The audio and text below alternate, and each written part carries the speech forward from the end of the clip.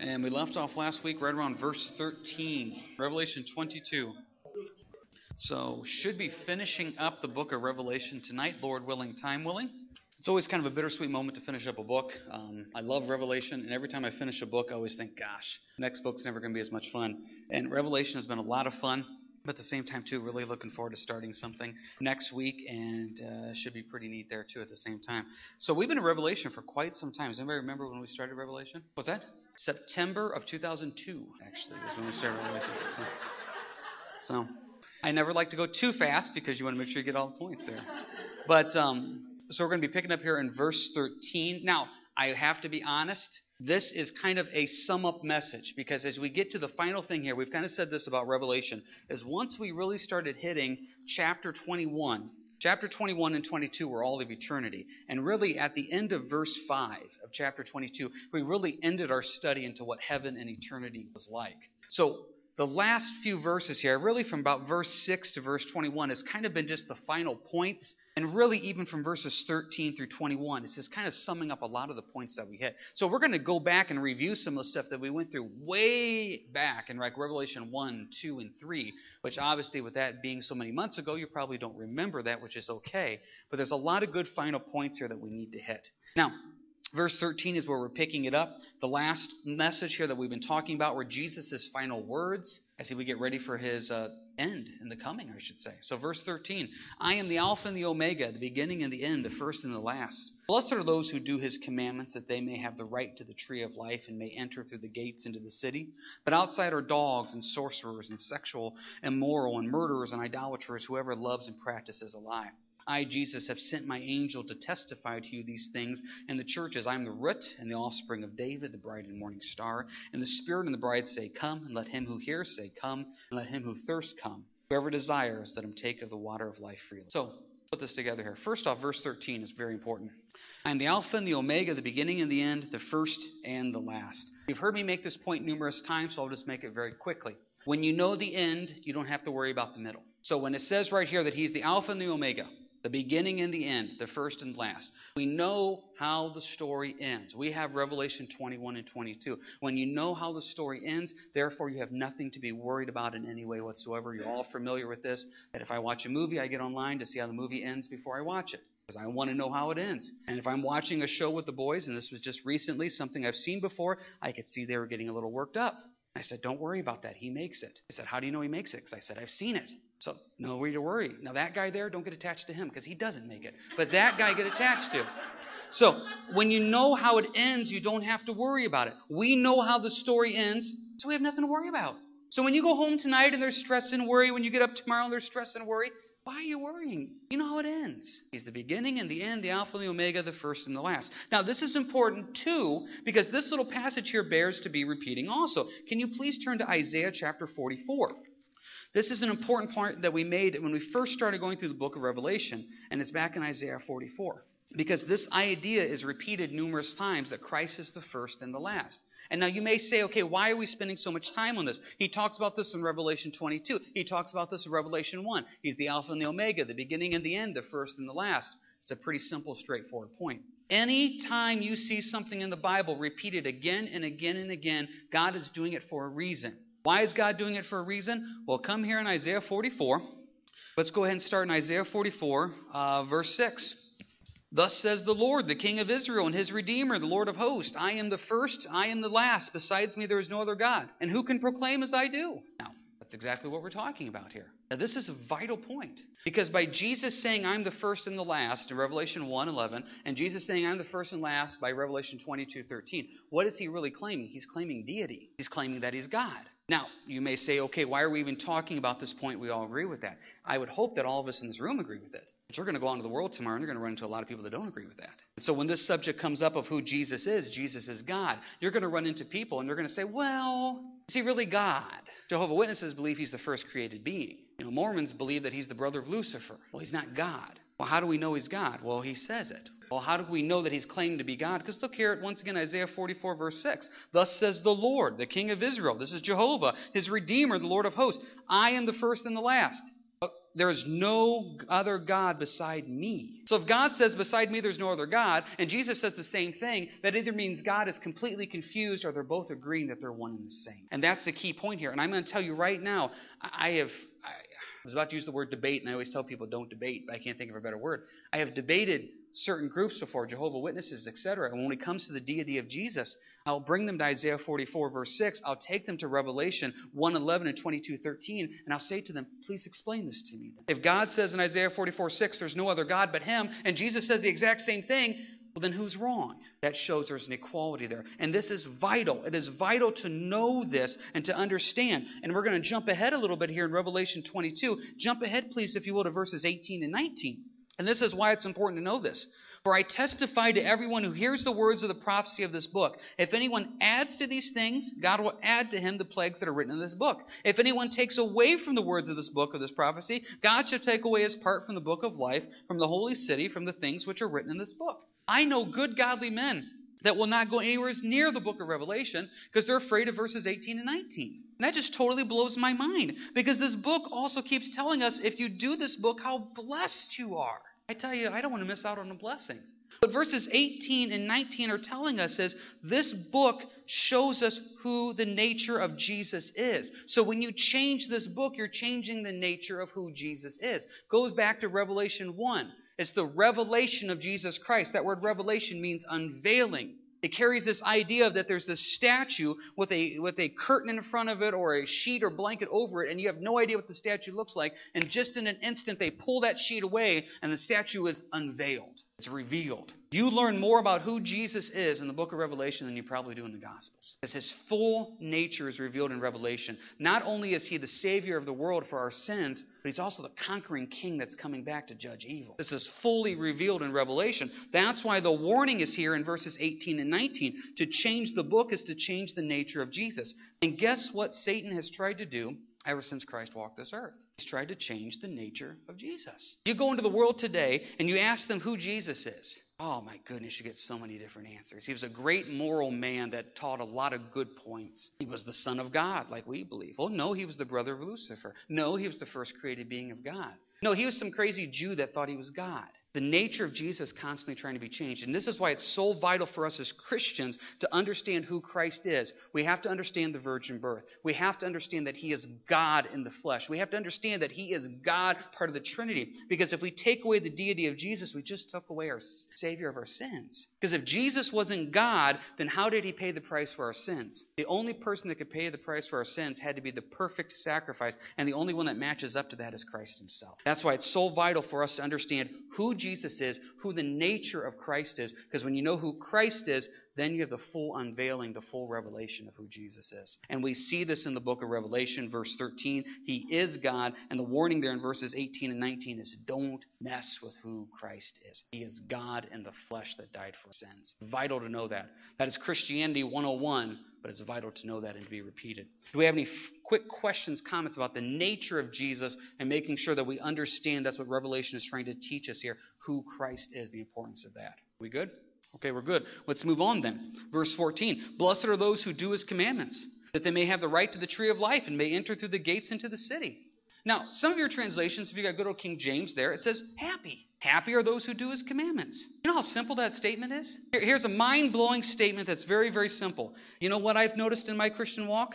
If I do what God has asked me to do, if I live my life according to the Bible, I'm happier. How simple is that? When I'm in sin, I'm not happy. When I'm following the commandments of God, I'm kind of happy. Now, it's not this false, fake happiness. It's a joy from my heart that I am blessed because I'm walking according to the commandments of God. Jesus said in John 13, He goes, blessed are you if you do these things. See, a lot of times we learn about these things. We take notes on these things. We underline these things in our Bible. We highlight these things. We put them on little Post-it notes and we put them on postcards and we memorize these things. We do everything but actually going out and doing those things. I've had this happen in counseling before. Well, I've said, you know what? The area you're struggling with, there's a great passage in Matthew 5. And even before I can get it out, I know where you're going, Pastor. I know Matthew 5 verse whatever. I know that. I have that up on my bathroom mirror. And I'm always thinking, then why aren't you doing it? One of the first verses I learned after I got saved was out of the book of James, saying something about And it goes into this great detail of not being a hearer of the word, but a doer of the word. Boy, do you realize how many churches in America and Henry County around this area are full on Sundays of people being hearers of the word? We need more doers, not hearers. And what you have here in verse 14, blessed are those who do the commandments of God. That there's an obedience in doing it and following through and being obedient to what God said. Now, some of you may be looking at your Bibles right now and say, blessed are those who do the commandments, and you're saying, I don't see that in my Bible, right? Anybody else seeing that? Does anybody's Bibles in verse 14 say something about washing their robes? Yeah, that's the beauty of translations of the Bible. I'm talking about doing the commandments, and you guys are saying, I have no idea what he's talking about. If you look on your little footnotes there in verse 14, you probably have some little reference there that sometimes that phrase, doing his commandments, can also be translated washing their robes. Does that change any of the things we're talking about? No, of course not. Because actually, how do you wash your robes? Wash your robes through what? Well, according to Revelation 7, verse 14, listen to this passage. These are the ones who came out of the great tribulation and washed their robes and made them white in the blood of the Lamb. If you want your robes washed, it has to happen in the blood of Jesus. Well, how does it get done through the blood of Jesus? By accepting him as Christ and Savior. So, blessed are those that also have Christ as their Savior. It's saying the same type of thing here. It's talking about being obedient to the Lamb and what he said. But real quick, before someone thinks I'm responsible to wash my own clothes. No, Revelation 7 makes it abundantly clear. Jesus does all the washing. And this is another thing of Christianity that has to be stressed again and again. And I run into it still. I run into it with people that have been walking with the Lord for decades. I run into it in my own life. And I've taught over this, I don't know how many times, that there's this brief moment of where I have to clean myself up before I can go to Christ. I still have those little moments of, okay, Lord, I know I've really been rough this week, Lord. I've really been rough. Let me go read some and pray some, and let me go find some nice old lady to help cross the street, and then you and I can sit down and make it right. Some type of penance that I have to do. Now, according to verse 14, he washes my clothes for me. I just take it to Christ and say, they're dirty. Again, my filthy rags, could you please wash them in the blood of Jesus? And that's exactly what he does. And he loves doing it. That's the picture of grace. His death on the cross takes care of it. What happens if you choose not to follow the commandments of Christ in obedience as your Savior? What happens if you choose not to have him wash your clothes? Well, verse 15, outside are dogs and sorcerers and sexually immoral and murderers and idolaters and whoever loves and practices a lie. Outside, meaning they're outside of heaven, which means they're in hell. This verse is vital. You know why verse 15 is so vital? This verse proves that not all dogs go to heaven. Oh, come on. That was a little funny. That was a little funny. You guys will use that sometime. You will, because outside are all dogs. I love that. I've been waiting for that one for a long time. Generally, when I have something like that I've waited for so long, I screw up the punchline. So I'm really happy that came out the other good. So anyway, now they've totally lost track. The point is, outside are these people, the people that chose not to have their robes washed. The people who are not being obedient. Now, before we sit here and say this isn't unfair, come on. If you've been with us through the study of Revelation, how many times have we talked about God's grace? I mean, God has been trying to tell us here for 22 chapters. Tribulation is coming. Death and destruction are coming. Turn and repent now. Turn and repent now. Hence verse 17. Who let him who thirsts come. Whoever desires, let him take of the water of life freely. I mean, this is like a call to salvation. If you are thirsting for something deeper in life, the answer is found in Christ. How many of us know somebody that is searching for something bigger and better in life, and they keep drinking at the wrong fountain again and again and again and again? The only way that thirst is going to be quenched is found in Jesus Christ. And look at this word right here, and it's vital. Let him take of the water of life freely. I love that part. That's the idea of grace and forgiveness and salvation. It's free. Freely come to the Lord. Freely. In fact, Hebrews 3 keeps talking about this point again and again and again.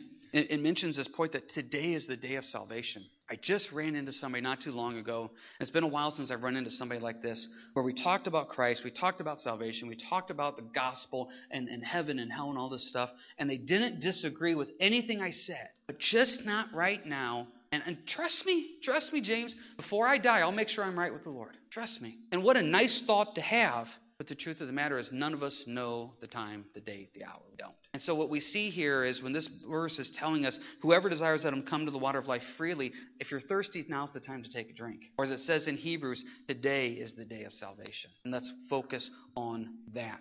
So that's the salvation side here. Does anybody else have any quick questions, comments about anything we've covered thus far? Marcus? Yes. Yes, this comment is from Jesus himself, because if you remember correctly, back at the beginning of Revelation 1, Revelation was given by an angel that was sent to John. So what you have here in verse 16 has a little break at the end where Jesus is just reaffirming, I sent my angel, he has my stamp of approval to present this message and give this message to you, which then John is then passing on to us as the church. So it went from Jesus to the angel to John to us. That's how it kind of came to us then. Anybody else have any final things here? Yeah, Ryan.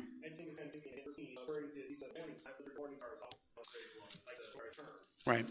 And this actually, I think what you have right here is, and I'm trying to find the reference off the top of my head, where Jesus said, I saw Lucifer fall like heaven, like a star. And what I kind of look at that is, because this idea of him being the morning star is repeated numerous times through the Scripture. There in verse 16, this is actually a promise given back in Revelation 2 at the beginning. Is what I look at that is a couple different ways. Is first off, Satan is always trying to duplicate Christ. I mean, that's kind of what it kind of comes down to. The idea of the bright and morning star, I mean, think about it right now. And I'm not trying to make a comparison to this in an astronomical term, so please don't take it that way. But if we would go out tonight and look here to the west, you're going to see a very, very bright object, which is Venus, which is out right now. And that's why Venus is called, sometimes it's called the morning star or the evening star. When you get up in the morning and you're adjusting and you look out to the east sometimes in the morning and Venus is out, you can't miss it. I mean, that thing just lights up the entire sky. It's a beautiful thing. And I think the picture that you have right here of Jesus being the bright and morning star, the point is that he is supposed to be the center of everything we do. He is the focus of our attention. That's what our eyes automatically are drawn to, is supposed to be Christ. And what you have here in verse 16, as we talked about before, the idea of Jesus sending the angel, etc. But he also reminds us, I'm the root and the offspring of David. He's Jewish. And this is something we've been hitting on Sunday mornings a lot in Romans 9, 10, and 11. He's Jewish. And so therefore, there's a special message here to Israel. We see the 144,000 getting saved in Revelation. We see Israel being taken to the wilderness and being protected. You know, there's still this Jewish realm with this. And that's why verse 16 is so important there, is you have so many different things in there. Love that verse. That's a good verse. Yeah, Megan. Depends on which Jew you're asking.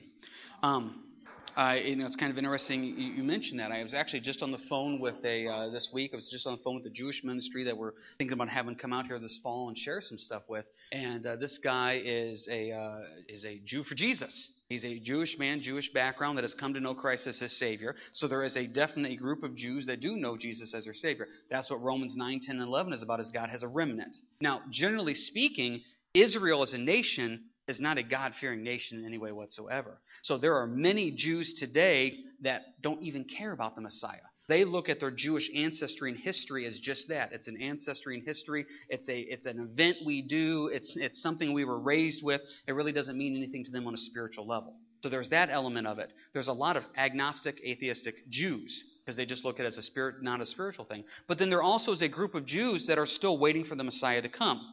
And they're the ones that want to rebuild the temple. They're the ones that want to reset up the sacrifices. They still think their Messiah is coming. So to answer your question, this is how this is how I describe it. And please, I'm not being offensive to this group, so don't take it that way. But unless you were born and raised Lutheran, you don't realize that there's Missouri Synod Lutheran, ELCA Lutheran. There's all these different types of Lutheran synods. So sometimes people say, well, they're just Lutheran. Well, what Lutheran are you with all those different groups? Well, if somebody is Jewish, well, what type of Jew are you? Are you the Jew that believes Jesus is the Savior? Or the Jew that believes that it's just a history event? Are you the Jew that's still waiting for your Savior? Or the Jew that doesn't care? So it's kind of a big statement just to say the Jews are still waiting for their Messiah, because it depends what sect of Judaism you're in. I don't know if that helps or not. So, yeah, Tina, Isaiah 14:12. See the power you have? You just say a verse and I go there. There it is. Thank you. Yes, how you have fallen from heaven, O Lucifer, son of the morning, how you are cut down the ground, you who weaken the nations. Thank you very much. Isaiah 14:12. Thank you. Anybody else? John?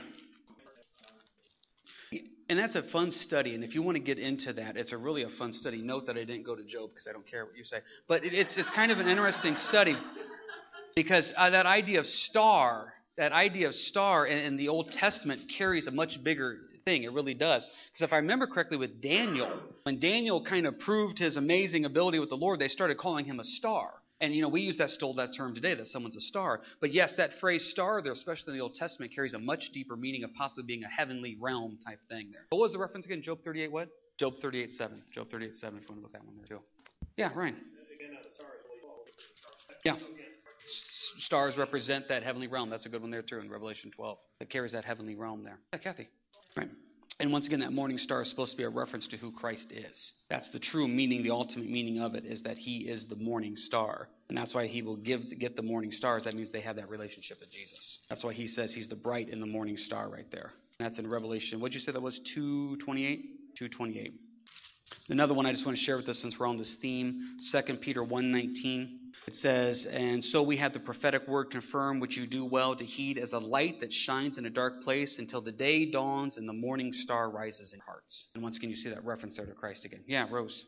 Another reference there too. Good study. If anybody ever wants to get into that, what a fun little study that is. Obviously, the references just keep going and going and going with that. All right. So we covered verse 16 there. Real quick, verse 17. I like this repetition of the word come. You have the Spirit and the bride saying, "Come," and let him who hears say, "Come." You could kind of debate this a little bit, but to me it looks like, who are they asking to come? They're asking Jesus to come, which I find fascinating. The Spirit and the bride are saying, "Come, return." Let him who hears this say, "Come, return." But before he wants to come, return, he says, "Let him who thirsts come. Whoever desires, let him take of the water of life freely." The reason I like this is, here we are as the bride. We are the ones hearing this in verse 17 saying, "Come, Jesus, return." I was just talking to somebody this week.